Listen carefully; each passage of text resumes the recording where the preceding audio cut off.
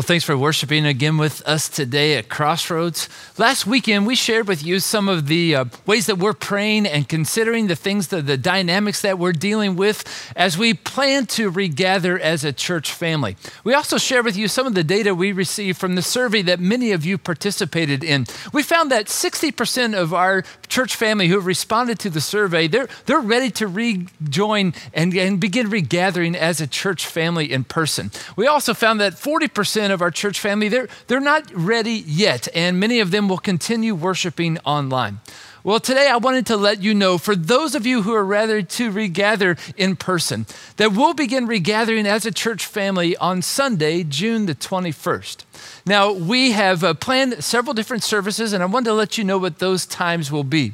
First of all, we're going to offer 2 morning worship services, one at 9 a.m. and one at 11 a.m. at both our Newburgh campus and our West campus. We're also going to offer a Sunday evening service at 5:30 p.m. at our Newburgh campus, and this will actually be in place of the Saturday service that we have normally offered. We also wanted to let you know that because of limited capacity and also the restrictions of social distancing, we're going to ask everybody who wants to worship in person to RSVP and let us know which service you will be attending and how many will be attending with you so that we can make preparations and so that we can accommodate every person who is ready to begin worshiping in person. We wanted to let you know that right now there will be no children's programming offered because of the restrictions due to COVID-19. We are asking that everybody who attends, we're recommending them to wear a facial covering, but we are not going to require that to worship with us.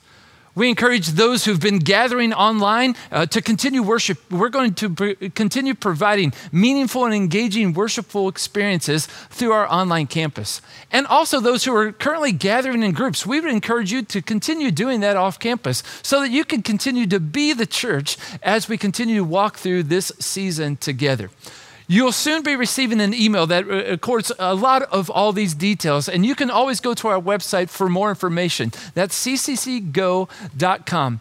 We pray that as we continue to walk forward together as a church family, whether we're worshiping online in groups or in person at one of our campuses, that we would all continue to live and love like Jesus and be the church as we continue to honor him. You know, over the past several weeks, we've been looking through the Gospel of John, trying to understand just who Jesus is so that we can learn how to live and love like him. You know, from the opening pages of the gospel, John has been very clear at declaring Jesus' deity, that he's fully God, that Jesus is the Messiah that was sent from God, and that Jesus is the Lamb of God who takes away the sins of the world for those of us who place our faith in his death because he died in our place for our sins.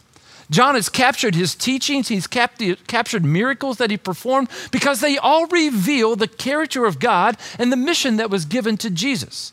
By understanding just who Jesus is, we can begin to follow him, live like him, and certainly love like him. You know, John was very clear about his purpose, and he says that he wrote these things that we may believe that Jesus is the Messiah, the Son of God, and that by believing we may have life in his name. Today, we're going to pick up in John chapter 8, verse 12. If you have a copy of the scriptures, I'd encourage you to turn there or look at one of the devices you may be using. I need to connect the context of these verses that we'll read today because that'll help us have a clearer, fuller understanding of who Jesus is and the declaration that he is going to make about himself. In John chapter 7, Jesus makes his way to Jerusalem to celebrate one of the 3 significant religious celebrations in Judaism. It was the Feast of Tabernacles. Andrew Bondurant did a great job a couple weeks ago giving us some history and some facts about this celebration. The Feast of Tabernacles was a celebration commemorating how God had led and blessed the people of Israel while they wandered in the wilderness for 40 years after leaving Egypt. During this time, God's presence has been very evident to the people of Israel. He guided them during the day with a cloud, and at night he guided them with a pillar of fire. He provided manna and water in the wilderness, and their clothes and shoes didn't wear out. He provided so much for them that he led them to the promised land. It was a land flowing with milk and honey. It's actually where the Israelites were living when Jesus came to the earth and where we find him now in Jerusalem. Leviticus 23 and Deuteronomy 16 instructed God's people to celebrate this festival in the fall during the time of harvest as a celebration for all the ways that God had blessed them. It was a time of joy. They were instructed to build booths or these tent-like structures and to live in those tents for 7 days. It was a time of rest, and they were to make sacrifices to God so that they could express their thanksgiving for all his blessings. It was called also the Feast of Booths or also the Feast of Ingathering. Andrew shared about how this festival involved a lot of singing and dancing. And it also featured a specific water ritual where the priest would take a gold pitcher down to the pool of Siloam, and he would scoop up water and then take it back to the altar and pour it out. On the 7th day, this celebration was at its climax with loud music and dancing, and all the people followed the priest like a parade down to the pool and brought back this water with him, and he poured it out at the altar. In John chapter 7, verses 38 and 39, or 37 and 38, it says this: "On the last and greatest day of the festival, Jesus stood and said in a loud voice, 'Let anyone who's thirsty come to me and drink. Whoever believes in me, as scripture has said, rivers of living water will flow from within them.'" Nothing happened in the life of Jesus that was accidental or coincidental. It was all very intentional to reveal his true identity as God in the flesh so that we would have a clear picture of who God is and how to experience true life through the teachings and following Jesus. Many present in this moment where Jesus had been teaching and they saw his miracles, they expressed their faith in Jesus. But others doubted and rejected Jesus as Messiah and Savior. John records that the religious leaders, they rejected Jesus and they even plotted to kill him. We looked at a trap last week that they set for Jesus involving a woman that they had caught in adultery. They questioned Jesus about stoning her. Many people feel that this moment was inserted in between Jesus' invitation to come and drink this living water that he offered and the declaration that we're going to see today in John chapter 8, verse 12. There's another part of the significance of the Feast of Tabernacles that I want to share with you today. In fact, if you want to know more about this feast, there's a great resource. It's called Stepping Up. It's a journey through the Ascent Psalms written by Beth Moore, who's a great Bible teacher, an awesome speaker and author. Picture this scene. The city is full with tents. The surrounding countryside is filled with these booths, literally hundreds, maybe even thousands of these small little tent-like structures for a whole week. And they're lit by these small little oil lamps. During the festival, 4 large menorahs, like 4 large candelabras, these big branches that led to bowls filled with oil, were lit, and they stayed lit the entire week. In fact, one of the young priest's job was to climb a ladder and to continue to keep these bowls filled with oil. The wicks of those lamps were actually made from the linen garments of the priest. And the lights would never go out. They would give light to the entire city of Jerusalem and the surrounding areas. They were placed in the court of women in the temple. And that's where most people believe that Jesus encountered the religious leaders and this woman they had caught in adultery. And it's exactly where Jesus is teaching. You know, it's interesting that the Feast of Tabernacles was also called the Feast of Lights because this light came forth from the city and it gave light to everywhere. Remember that this festival was one of the most celebratory of all the major celebrations. I kind of picture it like Christmas in our modern day world. I mean, there was lots of family gathered. There was music, dancing, feasting, lots of decorations. It was filled with joy. I've shared one of my favorite Christmas memories and moments is on Christmas Eve after everybody's in bed. I like to just go and sit by our Christmas tree and just have all the lights out, but just look at the lights on the tree. I mean, all is calm, all is bright in that moment. But I haven't shared with you my least favorite moment at Christmas. It's taking down all the decorations. Can I get an amen? I mean, remembering which box things go in, cleaning up all those little tree particles, whether you have an artificial tree or a real tree. I mean, shoving it all back in the attic. It's really helpful if you have one of those pull-down staircases like I mentioned having trouble installing a couple weeks ago. The house just feels so bare with everything gone and even a little bit dark. You know, where Jesus finds himself, it's the morning after the climax of this Feast of Tabernacles. All the lights have been extinguished. And that's where people are probably feeling a little emotionally let down. But Jesus makes a powerful statement, another I am statement. It's the second of 7 that we'll see in the Gospel of John. I hope that you're recording these in your journal. Jesus has already said, I am the bread of life, when he fed a multitude miraculously. Now in John chapter 8, verse 12, Jesus makes this declaration: I am the light of the world. Whoever follows me will never walk in darkness, but will have the light of life. Light is a powerful metaphor all throughout Scripture to refer to God's presence. From the beginning of creation, where God said, let there be light, to the pillar of fire by night where he led the people in the wilderness, the lampstand in the tabernacle and temple, God revealed himself as the source of light and life. And John connects these ideas all throughout his gospel as he referenced Jesus. In the prologue to the gospel, John says this: in him, meaning Jesus, was life, and that life was the light of all mankind. The light shines in the darkness, and the darkness has not overcome it. The true light that gives life to everyone was coming into the world. Jesus' declaration is confirming that he is the Messiah. He's the promised one from God. Zechariah 14 promised that both streams of living water and continuous light would come with the Messiah, and Jesus was a fulfillment of both of them. Of course, the religious leaders, they didn't really want to accept Jesus as Messiah, and they immediately started challenging his declaration by saying, you can't make these claims about yourself. A testimony about yourself or by yourself is not valid.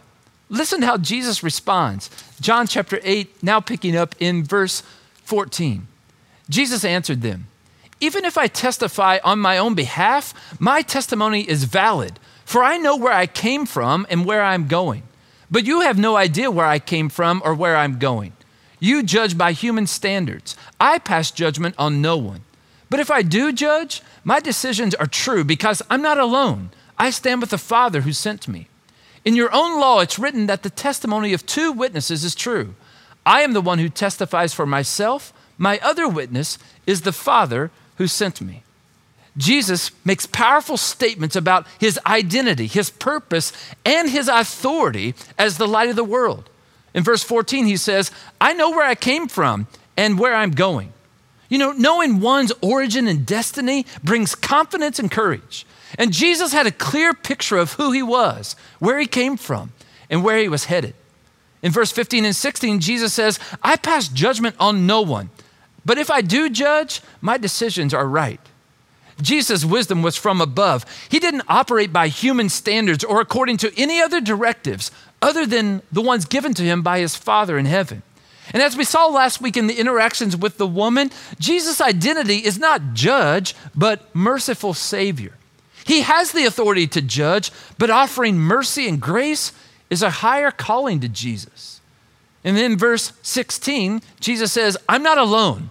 I stand with the Father who sent me. You know, light is associated with the Yahweh in Old Testament.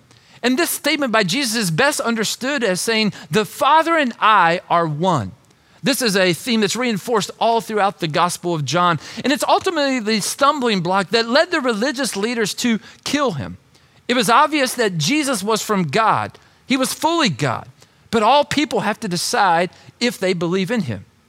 Jesus says clearly, I'm capable of giving testimony about myself because I know fully who I am, and so does my Father. That makes 2 of us, and that's all the law requires. They question him not by saying, who's your daddy, but where's your daddy in verse 19.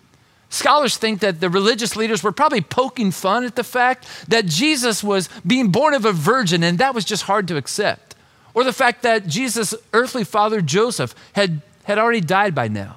Or the fact that Jesus hailed from Nazareth, and they understood the Messiah that was to be born in Bethlehem. The religious leaders knew the facts, but they didn't want to be confused by the facts. The religious leaders didn't believe that Jesus was the Messiah. But Jesus makes a deliberate statement that challenges their spirituality when he says to them, you do not know my Father. If you knew me, you would know my Father also. John Piper says that Jesus speaks for God and from God as God. This is a complete fulfillment of John chapter 1, verse 10 and 11. Their rejection when John says these words, he was in the world, and though the world was made through him, the world did not recognize him. He came to that which was his own, but his own did not receive him. It echoes what John said following Jesus' interaction with Nicodemus in chapter 3. It says, this is the verdict. Light has come into the world, but people love darkness instead of light because their deeds were evil. Everyone who does evil hates the light and won't come into the light for fear their deeds will be exposed. But whoever lives by the truth comes into the light, so that they may be seen plainly that what they have done has been done in the sight of God. Later, John records Jesus reaffirming this truth about him being the light. In John chapter 12, verse 44, it says this, Jesus cried out, "Whoever believes in me does not believe in me only, but in the one who sent me. The one who looks at me, seeing the one who sent me. I have come into the world as light, so that no one who believes in me would stay in darkness." Jesus told the religious leaders, "You'll keep looking for the Messiah, but you'll miss the fact that I am the Messiah. And because of that, you will die in your sins." Jesus says, "You'll not be in heaven." 3 times in this passage, Jesus just continually reaffirms that if you don't believe in him, you will die in your sins.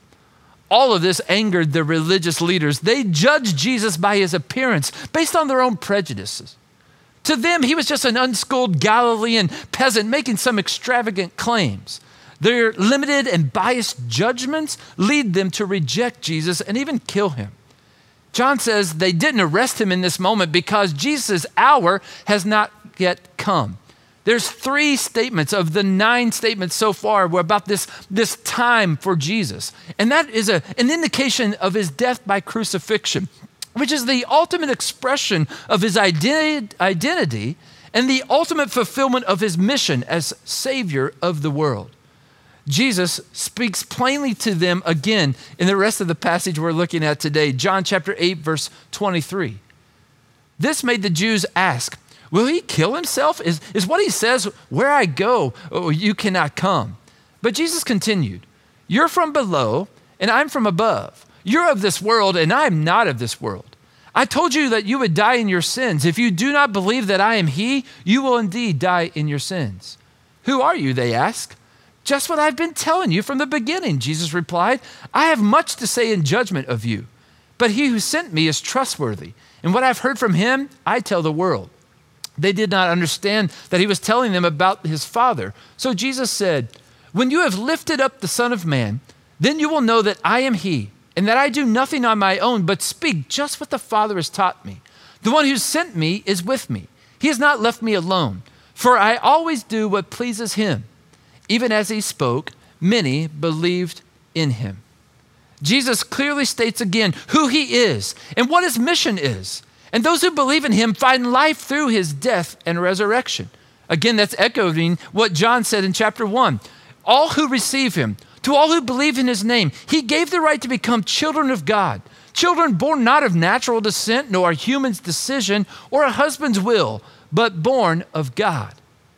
Believe in the light, so that you can become a child of the light. Jesus is confident in the power of his light that it brings to this world and to all who believe in him. And that leads me to a discussion question. I want you to wrestle with this idea for a little bit. If you're watching by yourself, I'd encourage you to journal about this or text a friend. Or maybe if you're gathering as a family or with a group, I'd encourage you to discuss this openly. Here's the question. Are you scared of the dark?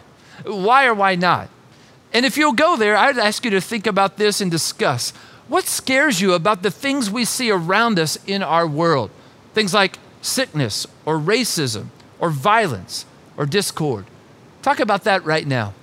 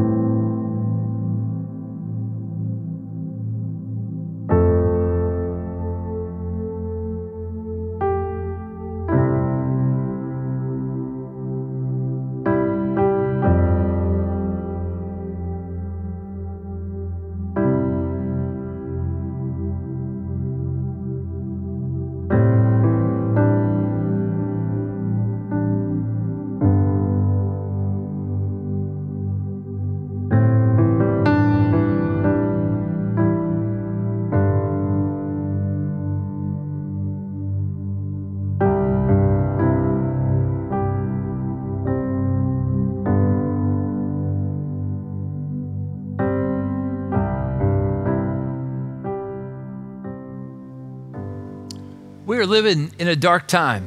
There's sickness and death all around us. There's racism and hatred and violence. There's the darkness that surrounds us, and we see the effects of sin. Now, like never before, we need the light of Jesus to shine brightly, to give us peace and direction. The declaration that Jesus is the light of the world is true, it's relevant. It's as timely today as it was back when he made this declaration that day in Jerusalem. Jesus is the light of the world, and this world needs light. Every one of us needs his light. As light of the world, Jesus brings hope and direction. C.S. Lewis says, I believe in Christianity as I believe that the sun has risen, not only because I see it, but because by it, I see everything else. With all this darkness surrounding us, we don't have to fear or lose hope when we look at the light of Jesus. He gives us peace and hope and direction, security. I was really encouraged to see that 92% of the people who responded to the survey said that when they are in crisis, they find their hope in God. David found confidence in the light that God provided. Listen to what he says in Psalm 27, verses 1-3. The Lord is my light and my salvation. Whom shall I fear? The Lord is the stronghold of my life, of whom I shall be afraid. When the wicked advance against me to devour me, it's my enemies and my foes who will stumble and fall. Though an army besiege me, my heart will not fear. Though war break out against me, even then I will be confident. The darkness cannot overcome the light that Jesus brings. He is true and reliable, trustworthy, strong, constant, gracious, comforting. Andy Tier is our lead for our online campus. He's a man of many talents. And he posted a poem on Facebook a couple weeks ago that I grabbed, and I thought it would just really put into what Jesus is saying about himself today in a very clear picture. Listen to his words. He says, as the light comes closer, I cringe. I turn, I pull the hood of my jacket down over my head to hide my face. Feeling a hand on my shoulder, I flinch. By the weight of the touch and the roughness of the hand, I spy out of the corner of my eye. I think to myself, running would have been a better option. But instead, I slowly spin and I'm frozen. Pinned in place by two kind eyes, I realize that the light from which I tried to hide is held in the grip of a man that I need not fear. Somehow I know that he's aware that the darkness is not just around us, but it's also inside of me. But where I would expect condemnation, I sense compassion. Where I would expect to see accusation, I see acceptance. It slowly dawns on me that the light I see isn't being held in his hand, but instead radiates from within this silent man. As I stand bathed in the light, I feel something bubbling up inside of me. Every dark thought, every sinful action of my past rises to the surface of my psyche. They pull me toward the darkness that I know is just beyond the sphere of light that encloses me and the stranger that stands so silently. The light begins to work a change. My thoughts and priorities rearrange. Instead of fleeing the light, I step closer. The darkness in me melts away, and every hideous thing I've done is exposed by the sun. Fully aware of the things I've done, the person I've been, the sin I'm in, the light floods in, and I'm cleansed.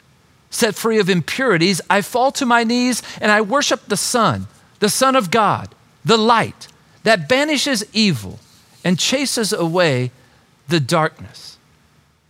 All living things need air, water, food, and light to survive. Jesus is called the breath of life. He says about himself, I am the living water. I'm the bread of life. I am the light of the world. He's the unquenchable source of God's revelation and of true life. Do you see why it's so important to understand who Jesus is and to believe in who he is? Jesus says, those who follow me will never walk in darkness. J. Vernon McGee says this, when one turns on the light, all the rats, the bats, and the bed bugs crawl away because light exposes sin. When you and I turn our eyes to following Jesus, our hearts are open and the divine light streams into our living spirits, and we have the light of life. The light that comes from this new spiritual eye-opening life is the life that gives light to our blind soul. It gives eternal life, giving eternal sight. Without the light of Jesus in us, we remain in darkness and we're filled with that darkness. So we must allow the light of Christ to fill us and also to shine through us. Jesus' light is holy, it's pure, it's a reflection of God's character incarnate. And we must shine that same light. His light in us illuminates true life and gives us meaning and purpose. And that's why Jesus said in Matthew 5:14-16, "You are the light of the world. A town built on a hill cannot be hidden. Neither do people light a lamp and put it under a bowl, but instead they put it on a stand, and it gives light to everyone in the house. In the same way, let your light shine before others, that they may see your good deeds and glorify your Father in heaven." Jesus gives us the vision to see who we are and who he truly is. And only the light of the world can show us who we are and can guide us responsibly through life. We must choose to rely and reflect him. John Piper says this: following Jesus is more than just tagging along behind him. It means following him for who he is, being so taken with him that we join ourselves to him.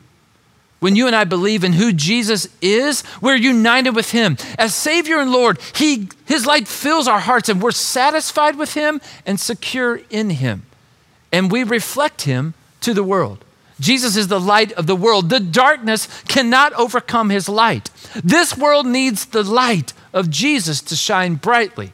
And we shine his light best when we live and when we love like him. Let's pray together. God, thank you for sending Jesus. Thank you for all that Jesus is. We worship him for all that he's revealed himself to be and all he's revealed about you and who you are.